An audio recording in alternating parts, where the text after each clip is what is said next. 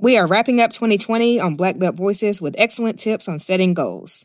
Goals are powerful. Goals provide direction. Lee Oliver is a talent acquisition coordinator in Nashville who also gave us a glimpse into the mind of a job recruiter. And in this week's Turn to Your Neighbor segment, a mental health professional from Atlanta gives her take on protecting your peace.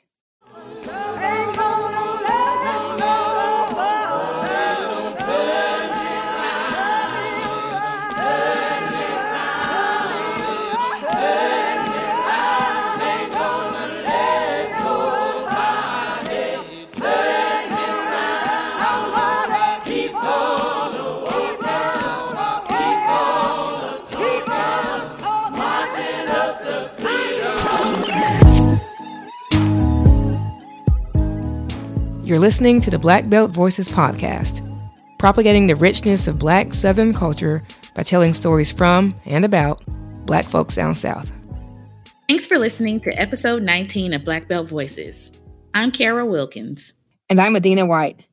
Okay, Kara, remember in our last episode, you mentioned accomplishing a few of your goals for 2020? So what's the goal that you accomplished that made you proud? The goal that probably made me the proudest was meeting my savings and financial goals. I had decided I wanted to save a certain amount at the beginning of the year, and I was able to exceed that. And that's really good for me because I like to spend money. What about you? That is a great one, especially during this year. You know what?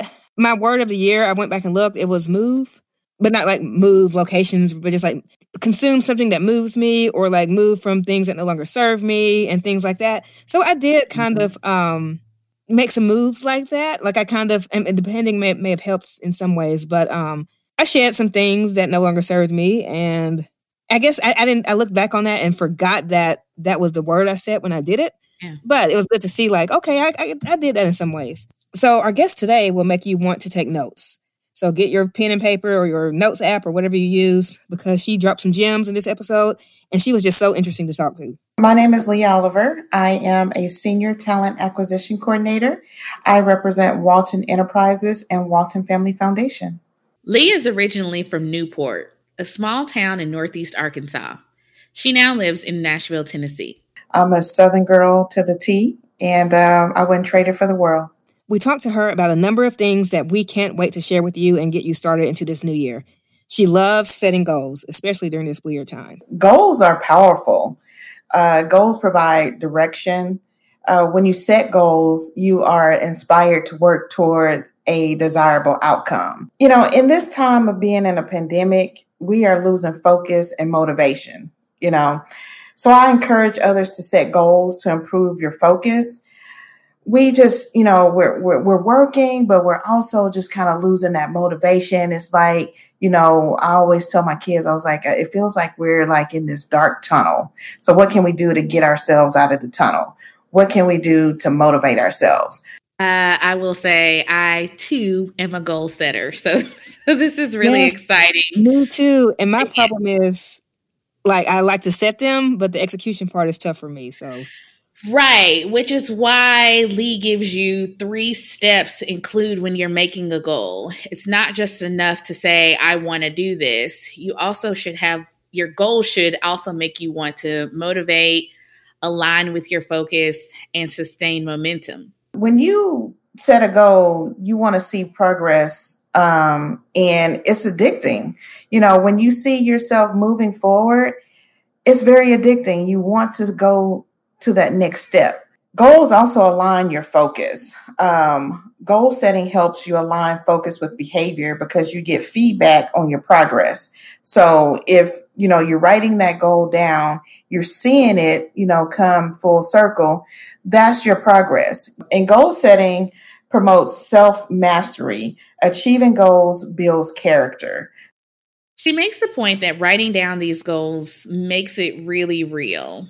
And some of us like good old-fashioned pen and paper, but of course there are a dozen resources that can help as well.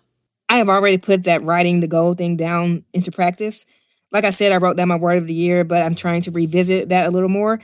And something else I'm doing, I recently started using the Streaks app. Have you heard about that, Kara? I have not heard of Streaks. Okay, it's not it's not like streaking. Well, you knew that. Sorry.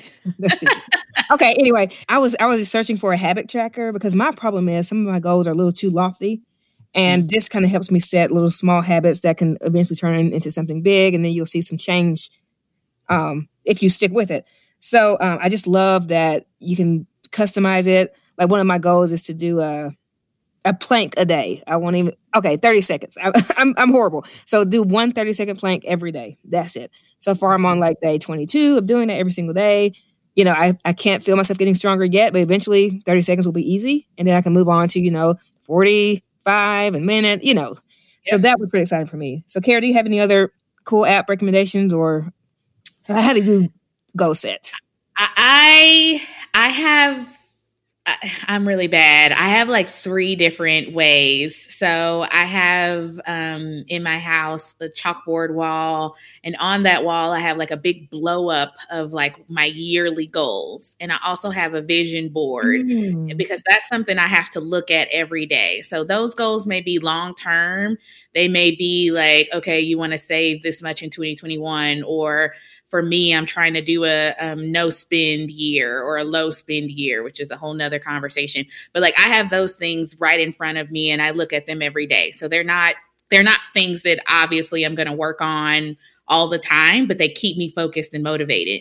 Then I have my planner that's a written planner.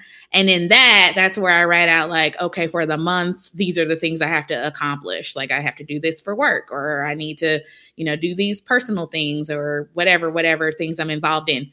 Then I have a daily Google spreadsheet. Gosh. I know. And my Google spreadsheet is my checklist of like everything I need to finish today. And all 3 of these things I need to have. Like I spent hours making sure that all of this was together. I love that because you're actually looking at it every day and sticking with it. Like I love that kind of stuff, but I may make it and then put it away. And I was like, oh yeah, that thing. So I'm trying to find something that works for me. And I'm so glad that works for you. That's okay. That's really guys. Cool. Yeah. And I will even tell you,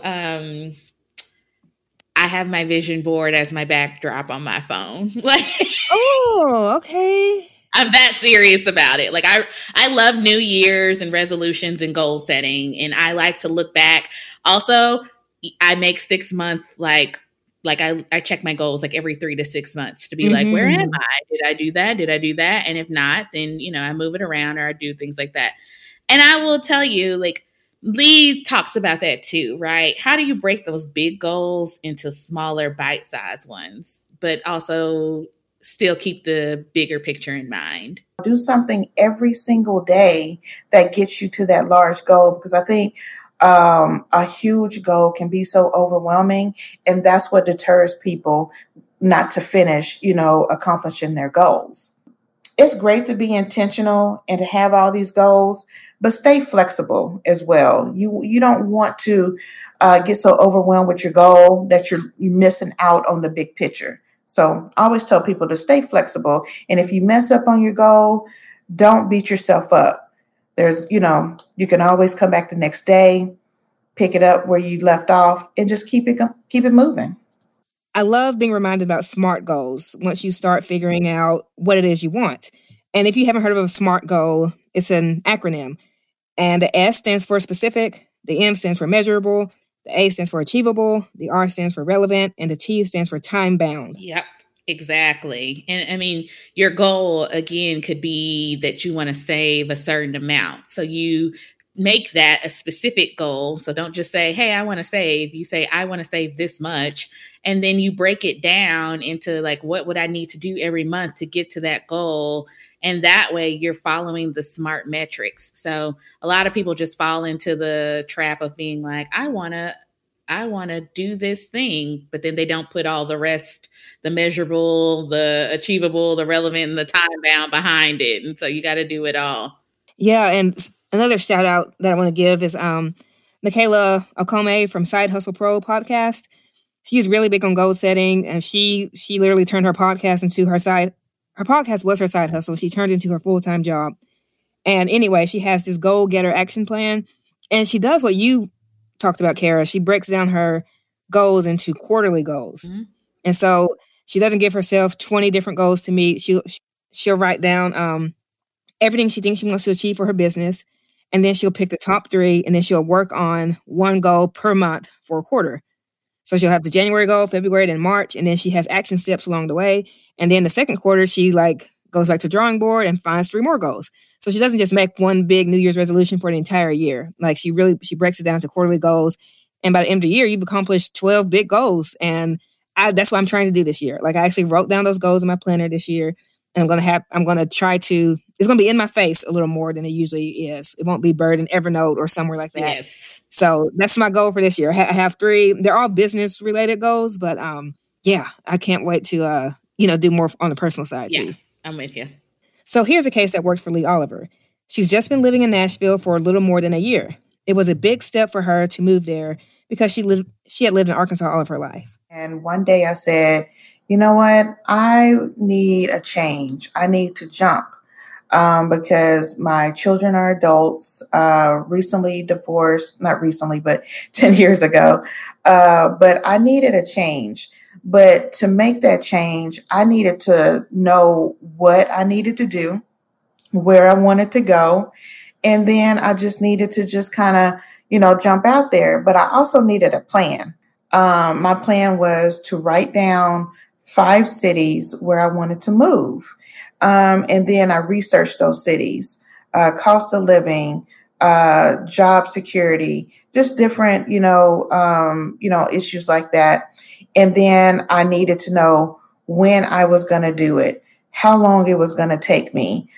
So I made the decision to move back in 2017. And I moved to Nashville in 2019. So I gave myself probably about three years to just, just say, you know what, I have to do this. But I gave myself time, and I had a plan. I wrote out everything that I wanted to do. Some things, didn't come to plan, but the majority of the things did because I prayed and I took time and I wrote my plan out. And I looked at it every single day, and I did something every single day to get me to my goal. So to Lee's point, sometimes your goal can be self-motivated, and then sometimes your goal comes as a result of things that, are out of your control, right? Like maybe you lost a job, or maybe, you get a divorce. And so then you have to make new goals and make new changes on the fly. So people don't have to wait until the beginning of the year to start things. I mean, life always puts these goals in front of you that you have to shift and move. So. And for me, I feel like it has to be a Monday though. like I have to start on a Monday. And if the Monday is on the first of the month, oh my gosh, that's just like heaven. So this year, February and March are both Mondays that fall on the first. So well, you know what? Then what I tell people is use January as your 30-day trial period. And so since February 1st starts on a Monday, if for some reason you still are making your goals in January, it's fine. Start on February 1st, according to Adina. That's right. Yeah, Monday the 1st. I mean, that's a perfect day. So any day is perfect. So actually, I need to quit that kind of thinking, but I do love a fresh start. Like even a weekly start or quarterly, like the end of the year is, of course, the mecca, the granddaddy of all the start dates. But yeah, you can do it anytime. Well, like I said earlier, sometimes your goals aren't as a result of something you planned. I know I actually ended up starting my my business, my consulting business, because I ended up leaving a job unexpectedly. And so, that's one thing that we talked to Lee about was job seeking. And I know that job seeking may be on a lot of folks' minds right now because of job loss, because of the pandemic. Or maybe, some people are starting to figure out, well, I can change my job because we can work remotely and I don't have to be in a certain location all the time.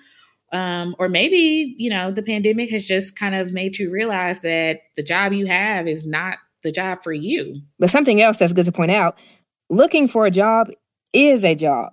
I mean, it takes a long time to really find something that's a good fit for you. And then you have to write your cover letter. If you do it the right way, you want to customize it for the employer.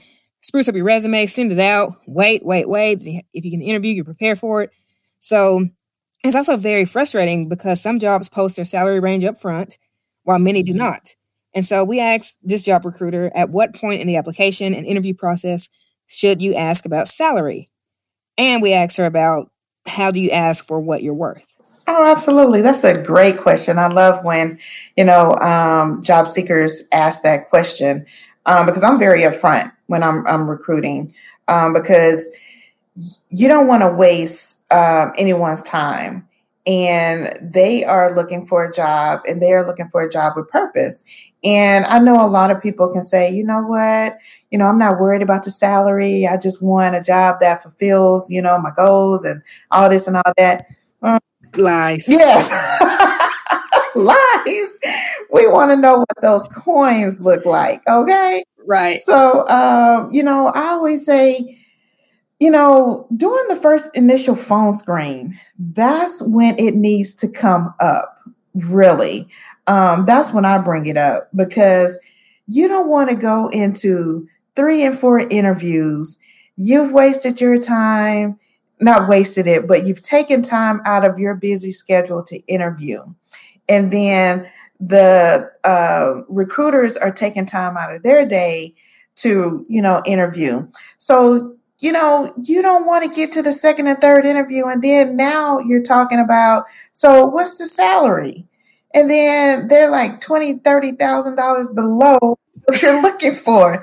You could have been out looking for another job, Mm-hmm. So I always say, during the first initial phone screen, the employer should ask the candidate what your salary range is. We don't, actually have to say what the job pays, but you can say, you know what? You don't even have to say what you're making right now, because I wanted to add, in a lot of states, we're not even, it's against the law to ask a candidate what they're making. So we don't even ask, well, what are you making now? You don't even have to tell us what you're making now, because that's none of our business. Because what we're paying you and what you're making now, is nothing. So we ask, so what's your salary range? And so with you telling us what your salary range is, you've already done the research on this job that you're applying to. And I always tell candidates, or, people that are looking for a job, always know what you're worth. Always know, add on about 15-20% of what you're making now, because we all know that we are all underpaid. So add on 15 to 20% of what you're making now. And then go out to websites like Glassdoor, PayScale, and Salary.com. So if you are looking at a manager's position, go out and say, type in, what does this management position make in this city? I have 10 years of experience. All that will, populate and say, you need to be making 45, 50, 60,000, but it'll tell you all of that. So when you go interview, you already have that information readily. And that's where we pull our salaries from. We just don't pull them out the air. We go to these websites, just like y'all can pull these numbers from these websites and say, you know what? My salary range is 55, 60. And we're looking at it, and all we can say is, you know what, that's in our salary. That's in our range. I think we can do that. So you won't scare any recruiter if you know what you're talking about. But if you come up and say that manager's position and you say, my salary range is 150,000.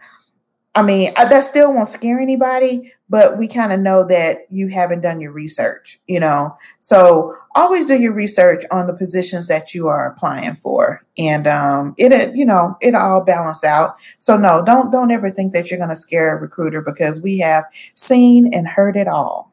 I loved her explanation on that. Another thing to remember is that we're interviewing them too, and I just had a nightmare recruiting experience. And my current employer knows that I looked for this job. So if they're listening, it's no big surprise. But someone alerted me to a nice remote job at a tech company. that's not based here. The tech company is based here, but like their partner company is not. So anyway, the person told me about it. I would be working with them, but I had to go through the normal recruiting process. And anyway, during the phone call with the recruiter, the screening call, it was going okay. And then she asked me to tell her about my team. And, I work for a very small company. Our team is like, we have 18 people total or 17 people total on the entire staff. So I was proceeding to explain that setup, and she was like, let me stop you right now. I'm asking about your team. I can tell you about our team. And she rattles on how their team looks and all this stuff. Anyway, then so I started to answer the question again, and she kind of went off. It wasn't just like, she kind of went off a little bit. So anyway, so then I started talking again, and she cut me off and said, I don't think this is the right fit for you. And I was like, I'm interviewing you too, right? So I think you're right. I don't think it is a good fit for me. And then I said, do you talk to all of your recruits this way? And she said, yes, I do. Because if they can't handle it, then blah, blah, blah.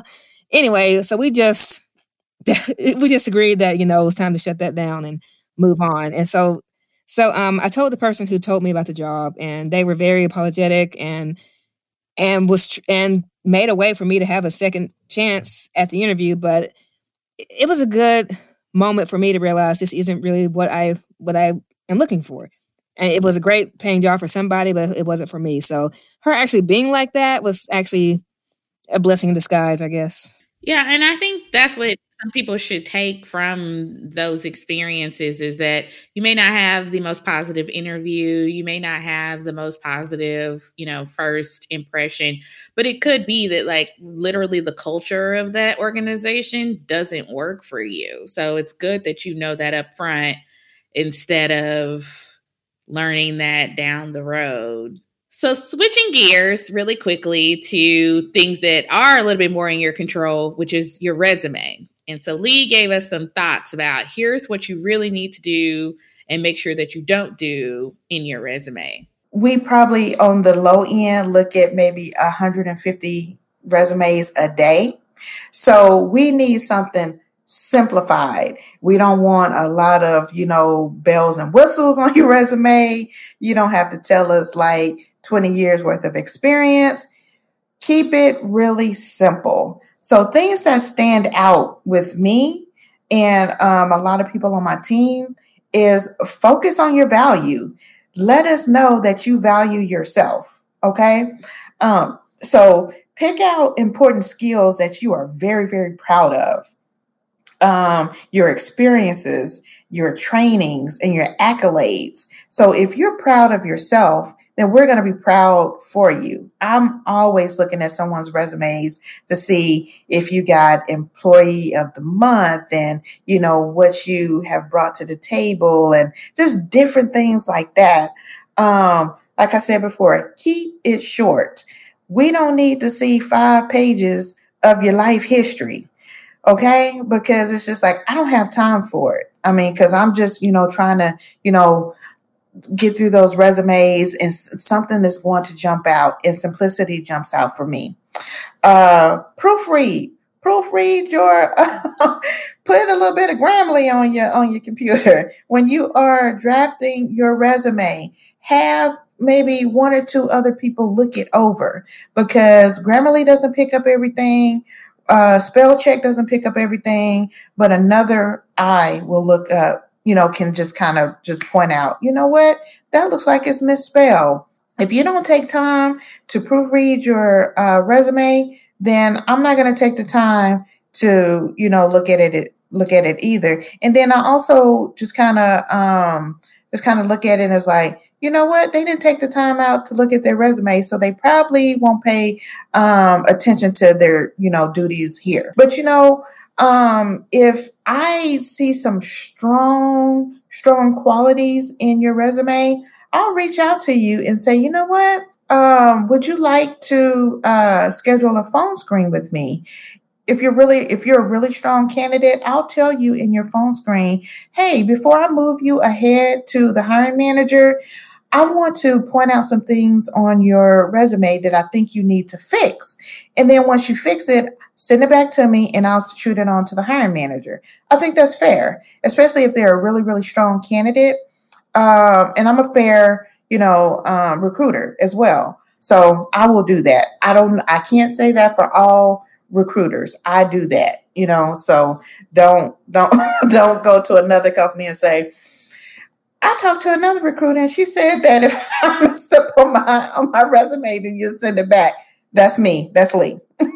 So, but pitfalls are, like I said, being too long and grammatical errors. Those are the number 2 no-nos in my case. Another thing people tend to worry about are gaps in their resume. We feel like we have to explain why we weren't working. I know I suffer from that. Yeah, and I'm seeing a lot more people on LinkedIn and stuff saying, don't make people explain that. Like, if they had to take off 18 months to deal with a sick family member or something like that, that's none of the person's business. But it's hard. We fall into that trap of thinking we have to explain. But really, Lee's going to let us know that we don't have to tell all our business. I just say go ahead and show the gap in your resume, but explain it briefly. We don't need a long, drawn-out explanation of why you haven't worked, in a year or 2. We don't want to get too involved in that right there, because then that's just a little bit invasive. So we don't need that. So, like I said, just go ahead and show the gap in your resume. In 2 lines or less, just simply state what you were doing. Keep the explanation short. And if it is personal, explain it in a way that you aren't telling the company your personal business. So I don't think it's anything wrong with telling us or anyone that you have a few gaps in your resume. And like you said, there's so many people out here that have lost their jobs right now in this pandemic. So it is very valid, and I understand, and I would hope other companies will understand as well. Recruits who run into Lee definitely have a good person in their corner. She's great, and we appreciate her for all of her advice. After the break, we'll talk more with Lee Oliver about diversity, equity, and inclusion in the workplace, a subject she's passionate about. So my name is Tenitria Buffington, and I am a licensed professional counselor. I work with clients. I work specifically with couples in some areas, and then I work with, I guess you'd say, the general population from ages. I think the youngest I work with typically is about 6 years old to, older adults. Hi, Katrina Dupins here with this Turn to Your Neighbor segment. Tenitria Buffington has always had a heart for helping others. When she went to college, she initially thought that help would come in the form of practicing law, but an interpersonal communications class gave her another idea. And I was like, this is what I want to do. Forget everything else. I just fell in love with that idea of helping people learn how to communicate. And of course, as I began to get into more of the classwork, that was in undergrad. And then in graduate school, learning just about mental health in general and seeing how it affects so much of our lives. It was just something I just really fell in love with. Tenitria has been counseling for 13 years, and she tells me so many people, particularly Black people, have trouble acknowledging that they need help. To that, she stresses that it is okay to seek counseling, that it is a mental health issue, not a character issue. It is really okay. It's actually encouraged to seek help. And I tell people all the time, we were never created to be islands, and so we need other people. And so getting help is not a sign of weakness. It's not a sign that, quote unquote, you're crazy. It is really just a sign of, hey, I'm a person who is in need of help. I work with people who, I've been to counseling. And I consider myself a pretty high functioning individual. I just think it really is understanding that it's not just about mental illness. It's also about mental health. And mental health is, protecting our state of mind, protecting our peace of mind. There are 3 pieces of advice Tenitria finds herself giving time and time again to her clients, and they are: number 1, self-care is not selfish. Number 2, boundaries are our friends. And number 3, focus on what you can control. So many times people think if I take care of myself, that means I'm robbing my family of something. If I take a moment by myself, that means I'm not being a good mom. Well, the reality is we're not our best selves when we don't take care of ourselves. Then we can pour out, into others. But it's not just about, be empty vessel trying to continue to pour out to others when we don't have anything refilling us. And so I would say self-care is not selfish. I often say boundaries are a friend. So many people don't. I don't want to say no. I don't want to be mean. And, you know, boundaries are a good thing to be able to tell a person, hey, I can't do that. And that doesn't make you a bad person. It just means you are operating in self-care again. I think boundaries are a part of self-care. So that is a huge one. And then also I tell people to focus on what's within their control. So many times we look and we're complaining about things that are outside of our control, and we literally ignore all of the stuff that's right within our power. And the example would be, you know, I'm afraid, or I don't like the way you're talking about me. Well, I can't control if you talk about me or not, but I can control how I respond. I can control how I'm living my life. And when it comes to dealing with anxieties that may come with this pandemic? A couple things, I guess. I would probably say remove unrealistic expectations. When the pandemic first hit, there were several memes going around saying things like, you know, if you don't come out of this pandemic with a great body and this much money saved and this and this and this, it wasn't ever about time. You were just lazy. Or, you know, it was this stigma. If you didn't come out a millionaire, you apparently were just being a lazy bum the whole time. And the reality is everyone had different situations. For some people, they are being able to come out of this pandemic with more money saved, and they've had more time to have some downtime. But for other people, they had to work while trying to, you know, teach their children, trying to do all of these other things. And so everyone's situation is so different. So you have to be honest with yourself and look at, are my expectations realistic for my life? And if they're not, remove those unrealistic expectations and do the best that you can do given your situation. You know, there may be some moms that can still work out every day, and there may be some moms that say, hey, we're just trying to make sure these kids are fed and they don't burn down the house while I'm working in the other room. So you have to set what is realistic for you. Again, focus kind of on what's within your control and do something that you enjoy. Take some personal time, even if everyone's at the house, get you a corner somewhere.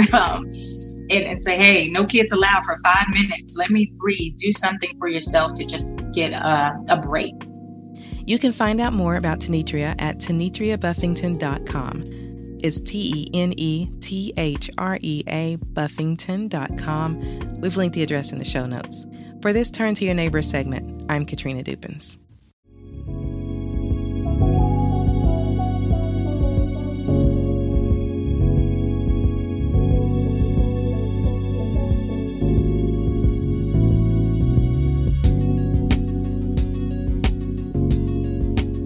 Welcome back.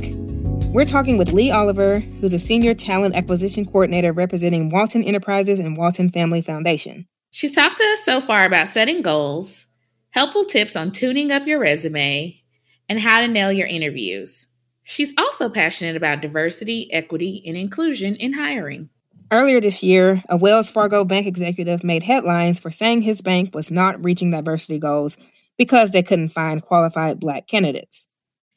I've definitely heard that song before, and there's so many reasons why certain corporations can't find what they call qualified candidates of color. But we know that they're out there, right? So the question is, what can employers do to attract a more diverse pool of applicants? Lee says the first thing companies must do is build partnerships with multicultural professional associations. Get out there and see what's going on out in the world. Build those relationships so you can start getting those pools and getting very qualified candidates. Because like you said, we're out here. Build partnerships with other nonprofits, other organizations that are like yours. Start reaching out to HBCUs. I mean, they have so many networks that you can sit up there and be connected with. Do that. Ensure senior leadership is committed to diversity too. So it all starts at the top. You want that senior leadership to make sure that they are well knowledge about hiring diverse candidates. So Lee mentions HBCUs, and I know that I have a friend who just got her PhD from Howard, and one of the issues that she's running into is usually when you want to go work at another college or, you want to showcase your PhD skills, you need to be authored. And one of the problems is a lot of times companies and groups who use folks who have PhDs for reports they usually go to predominantly white institutions, right? Because they want people, they like the credibility of someone saying, this person from Yale or this person from Harvard or this person from Princeton wrote my book. The problem with that is it doesn't give people who are at these HBCUs and other diverse candidates the skills that they need in order to put on their resume. And so then they're left out of the diverse candidate pool. So I was really glad that Lee said something about that, because companies and organizations need to build these partnerships so that they have people that they can pull from who can also be building their resume and building their skills. Another thing that Lee says companies could do if they're really serious about diversity and inclusion is expand their search area. Especially, I see this a lot in Arkansas. They say they want diverse candidates, but that state is so small. There's only so many Black people and, Hispanic people or just people of color, period. You could just kind of like recycle around. So they're going to have to spend the money to recruit. They're going to have to say, okay, we're going to pay relocation. We're going to go to the East Coast. We're going to go to the West Coast. We're going to just do this worldwide and bring great talent in. So when you are looking at a small area, you're not going to get the talent because there's just so many of us to just recycle. So get out there and, network in different areas. And lastly, companies need to make a concerted effort to ensure that diversity, inclusion, and belonging are a core part of the company's culture. Corporate culture is critical for building a diverse and inclusive workspace. Make sure your recruiting team knows this is key to building a great diverse pool. So your inner core has to match what you are wanting. So I repeat myself, it all starts from within to get those diverse pool, the diverse pool that they are needing. That's a great point. And I've worked for a Chamber of Commerce for nearly 10 years, and I've learned that economic development has changed. It used to be if you build it, they will come philosophy. You build an industrial park and people come to that city to work. Now people want to work somewhere where they want to live. They're more interested in the city itself. And they think this is somewhere where I want to live. And so let me find a job in this city. And with remote work, we're seeing that even more because we're no longer tied to just a certain place. We can live where we want to and then find a remote job somewhere. Exactly. And if diversity isn't a priority for that city, then companies will miss out on recruiting people of color, because who wants to move their family and raise their children and have their, folks that they love in an environment that doesn't reflect them and what they see and in their values. And I've seen just personally where I moved from Northwest Arkansas, which is, made up of Bentonville, Rogers, Fayetteville, those areas there.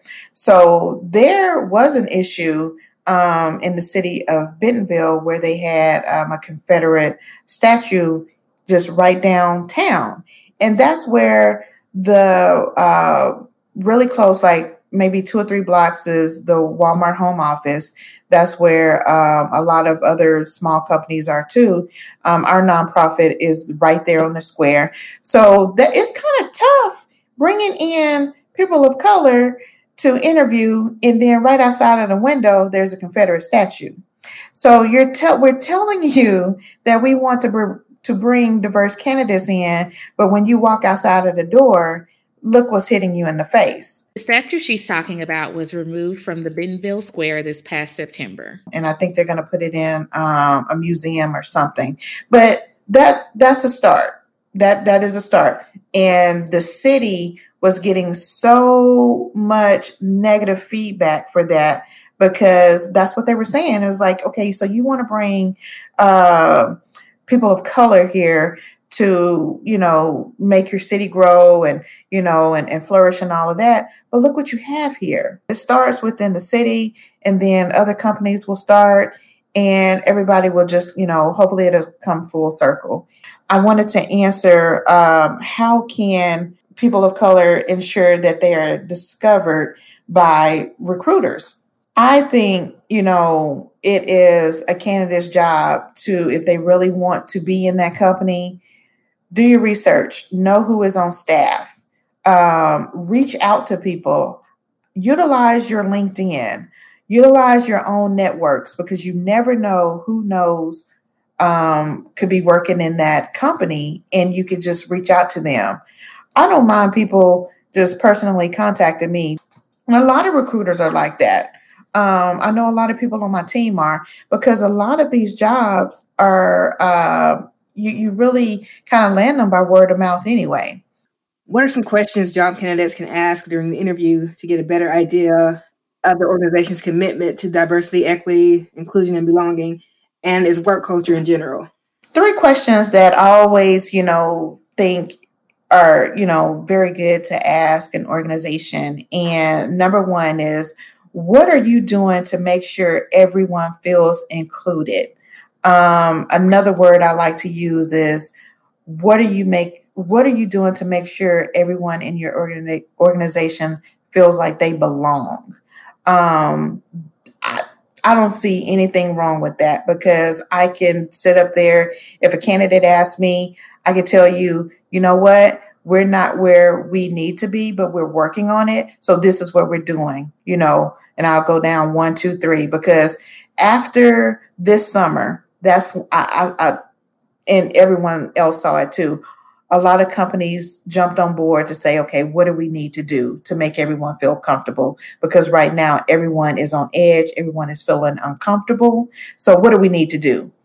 Everybody's starting over from scratch. Not even over, but starting from scratch. And it's hard, So I will be truthful and say, this is what we're doing. And I'm hoping, other companies will do the same. The next one is, are the company's recruiting efforts supporting a diverse culture? So how are you recruiting? Who's on your team? What are you doing to recruit, people of color or diverse candidates, anything like that. And they should be able to tell you. And the last one is, can you share data on the organization's diversity? If they don't have a website that you can go out there and see the diversity, within their organization, they should be able to tell you, and they should be able to tell you quick, especially if you are interviewing with the HR team. And if they are like, you know what, let me get back with you, they need to have those diversity numbers right there in their face, because even people who are not of color, they ask those questions because they want to know too, so those are the 3 questions that I encourage people to ask about diversity in organizations. You should feel very comfortable in an interview. And if you are feeling uncomfortable in your interview, then I always say, then maybe that's not the place you need to be, because I want to make sure everyone is feeling comfortable when they sit down in front of me, when they are on the phone with me. And I have learned so much from my supervisor, because she's exactly like that. Because if you're feeling uncomfortable in an interview, then how are you going to feel if you get that position? Are you going to be on edge all the time? Just, be yourself, tell the truth, make sure your answers match your resume, and then everything will be okay. We want to thank Lee Oliver for joining us on this episode. She encouraged folks to reach out if they have any questions about their resumes or finding a job or interviews. I mean, that's such a nice thing to do. She invited us to tell our listeners that you can add her on LinkedIn. She's Lee Oliver, Leigh Oliver, and her email address is Oliver, Oliver, @weioffice.com.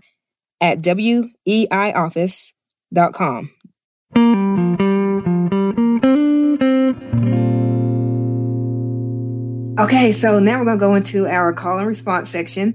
And we end every show by asking our guests some rapid fire questions about being Black and Southern. So, okay. All right. So the first one is, what do you wish people knew or understood about the South?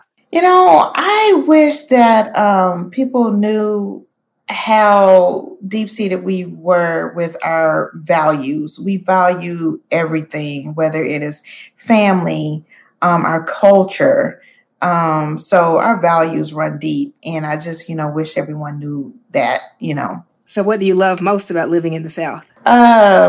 Southern hospitality. I love it. When I love being complimented on it. So when I'm going to different areas outside of the South, I am still, using terms like yes, sir, no, ma'am, being very polite. I probably have a Southern twang. So I love it when they always compliment me on just, my Southern hospitality. And I love it. I love seeing it within everyone else who lives in the South too. That's true. We can't beat that.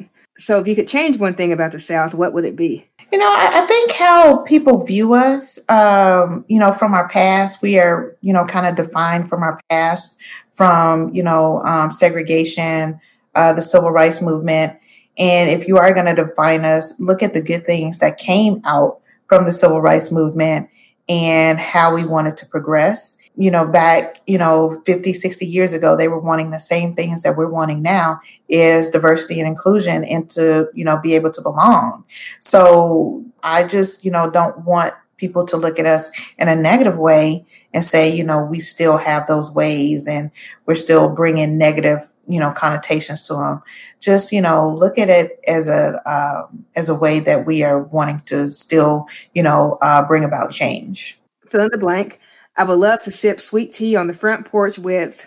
Okay, so, with the recent passing of Senator John Lewis, I would, love to sit on the porch with him and just sip tea and talk about, everything from his past, and talk about, how it has come, pretty much full circle, with the voting rights and what's going on right now. I would just love to sit down and just, communicate with him and just, converse with him about everything that's going on right now. Yeah, he would be great. Mm-hmm. What's your favorite Black or Southern saying? Keep your friends close and your enemies closer. Oh, okay. That's a good one. What's your favorite soul food dish? And at the risk of losing your Black card, what's one soul food dish that you could live without? Chicken and dressing is my all-time favorite soul food. And I think I would have to go with black eyed peas. I'm not a big fan of them. Not a fan of them. My mom makes fun of me because there's this Tupperware dish and we were putting up the leftovers. Mm-hmm. And then I closed the lid and I said, these will never see the light of day again, because the black eyed peas, because they would just stay. I mean, but I like them okay, but I used to add a lot of sugar on them. Bread, but. Yeah, somebody said, you'll probably like them if you make this dish called Hoppin' John. I was like, I still don't like them. Oh, so on New Year's, so what do you do? Do you eat what do you do for your luck? Just chance it, huh? Well, no. I've read where you can eat the cabbage, for luck, because that's, it represents, the color of green, and then I think it represents money or whatever. So you can, kind of substitute the cabbage for your good luck. So I eat cabbage. So okay. See, I thought you had to do them all, like the jowl and the peas and the greens or cabbage. But if you can substitute, I guess we can. Probably so. It's I that's probably why I miss out on a lot of luck. Life and That's funny. But the chicken and dressing, I'm with you there. That's some good stuff. Yeah. So what's something awesome that's happened in your life recently? I think going back in our conversation earlier about goal setting, the best thing that's happened to me recently is that I jumped. I jumped out on faith and prayed about it, and just asked God to just, hold my hand through everything. And I made the decision to just start my life all over. And I know it is tough to say it out loud, but it's a lot better once everything comes full circle. So that's the best thing that has happened so far in my life recently. That's really cool. It's inspiring to hear someone who like took a big leap, left everything. Yeah, just change things up, because sometimes I feel like, oh, I'm not in my 20s no more, so I can't move or I can't do this. But yeah, there's always time to to follow our dreams and ambitions and all that. So absolutely, always time. God gives you, breath in your body. Each day is always time, to make sure you write your goals out and just, pray about it and, do something different. Do something different that you didn't do yesterday. So that's me. Oh, well, thank you so much, Lee. This was fun. You're welcome, Adina. I am so glad that we connected.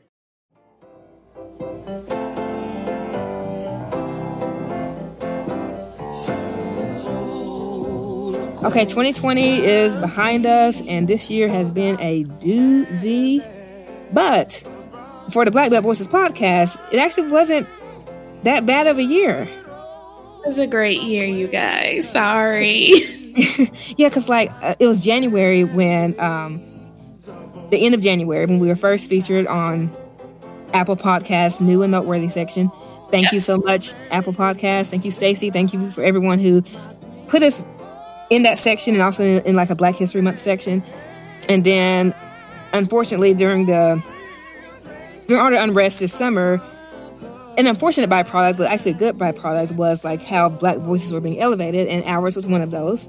And so Apple again featured us in several categories and on their podcast page, which led to a mention in a Vanity Fair article, and then which eventually led to a mention in the Oprah magazine. Exactly. So and we are just so grateful for everyone who listened to us this year. Like this year was a big year of growth for our podcast, and we hope to just keep some momentum going in 2021. Agreed. Yeah. And agreed. We appreciate each and every one of our listeners. We have so many people who listen outside of Arkansas, and we just really thought when we started this, it was going to be like a little local podcast, and we have people internationally listening. Well, Southern. Yeah, it's a Southern podcast, but we have folks from around the world listening to us, and we're just so grateful because we just never thought this would become something that has resonated with so many people across the world. So what are you looking forward to in 2021, Adina? I think with all the talk of career that we've had in this episode, there will be a shift in my career in 2021. I'm pretty excited about that. I'm excited about I'm humble about the people who have supported me and encouraged me to kind of follow my dreams and passions and things like that. And that's from current employers to just different, mentors and professionals, so I'm excited about taking a new direction. Personally, I just hope to, learn to appreciate things more. Eventually we'll be going to, stores and restaurants again without feeling scared of getting sick. So I'm just looking forward to kind of, appreciating life a little more. How about you, Kara? I really need to, in 2021, see a continuation of these conversations around race that started in our country. And I don't want people to sweep it up back under the rug or say, well, we gave some money to some folks, or we did a few things, so now we're done. We started something in 2020 that needs to continue to grow in companies, in individuals, and organizations as we go into this new Biden administration, and we're getting rid of some of the old baggage that we have. We need to continue to have these race conversations and, be forthcoming as a nation about how we can shift and change some of our way that we do things to make sure that things are more equitable and fair for everyone. That's so true, because as grateful as we are for a change in this presidential administration, it's not a cure-all. And as someone put it, we just put the fire out. There's still a big soggy mess to clean up, and there's honestly a mess before. So Absolutely. yeah, I love that. Just keep the same energy in 2021. And we will be here to keep y'all updated on all of the progression that hopefully will be happening here in the South on Black Belt. Yes. Thank you for listening. Be sure to subscribe and leave us a 5-star rating and a review on Apple Podcasts so others can find us. You can also listen to the Black Belt Voices podcast on most streaming platforms. This episode was edited and produced by Katrina Dupins and Prentice Dupins Jr. with music composed by Prentice Dupins Jr. Black Belt Voices is a production of Black Belt Media, LLC. Be sure to follow Black Belt Voices on Facebook, Twitter, and Instagram at Black Belt Voices, and visit blackbeltvoices.com.